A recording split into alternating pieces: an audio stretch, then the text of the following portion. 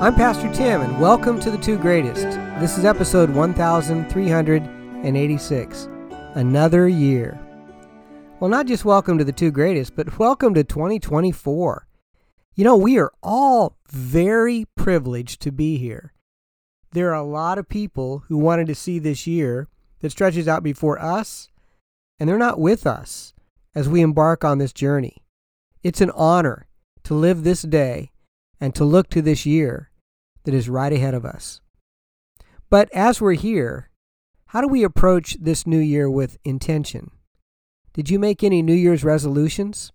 You know, lose weight, a little less screen time, more family time, eat better, exercise, those sorts of things. Puritan preacher Jonathan Edwards, who lived in the 1700s, made 5 resolutions.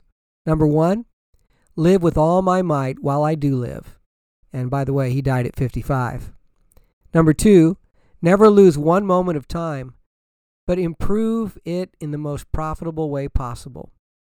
Number 3, never do anything I should despise or think meanly of in another. Number 4, never do anything out of revenge.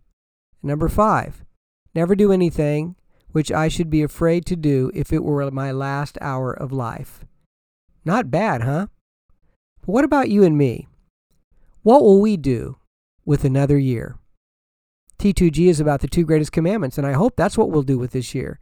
I hope we'll press in, lean hard, learn more about what it means to love God and love others in really practical, sometimes hard, sometimes fun ways this year. Listen to the perspective of Herschel Hobbs on another year.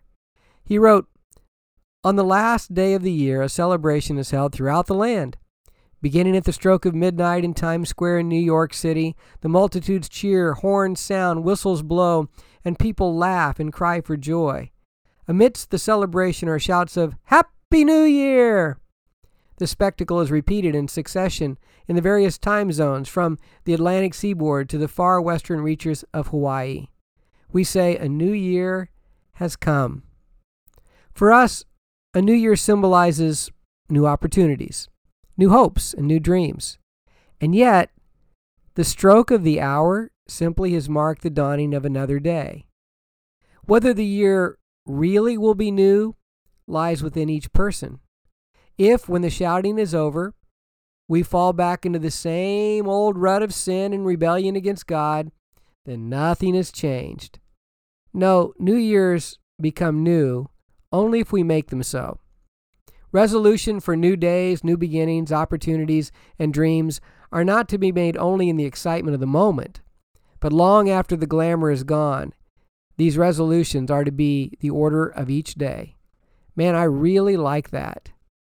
Well, church, the party's over. The year has now begun, and you and me and we and the good Lord will partner together to make 2024 what it will be for the glory of God.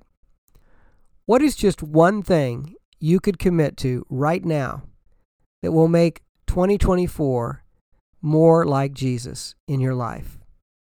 Let's pray this prayer from Francis R. Havergal. Another year is dawning, dear Father, let it be. In working or in waiting, another year with Thee.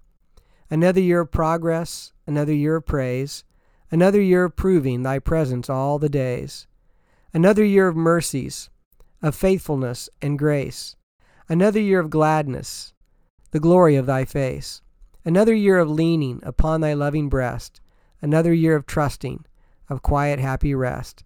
Another year of service, of witness for Thy love. Another year of training, for holier work above. Another year is dawning, dear Father, let it be, on earth or else in heaven, another year for Thee. Amen. I hope you'll join me tomorrow for episode 1387. In the meantime, may Psalm 1 be our guide in 2024. In the New Living Translation, "Oh, the joys of those who do not follow the advice of the wicked, or stand around with sinners, or join in with mockers. But they delight in the law of the Lord, meditating on it day and night. They are like trees planted along the riverbanks, bearing fruit in each season. Their leaves never wither, and they prosper in all they do." May that be what's clear in this another year.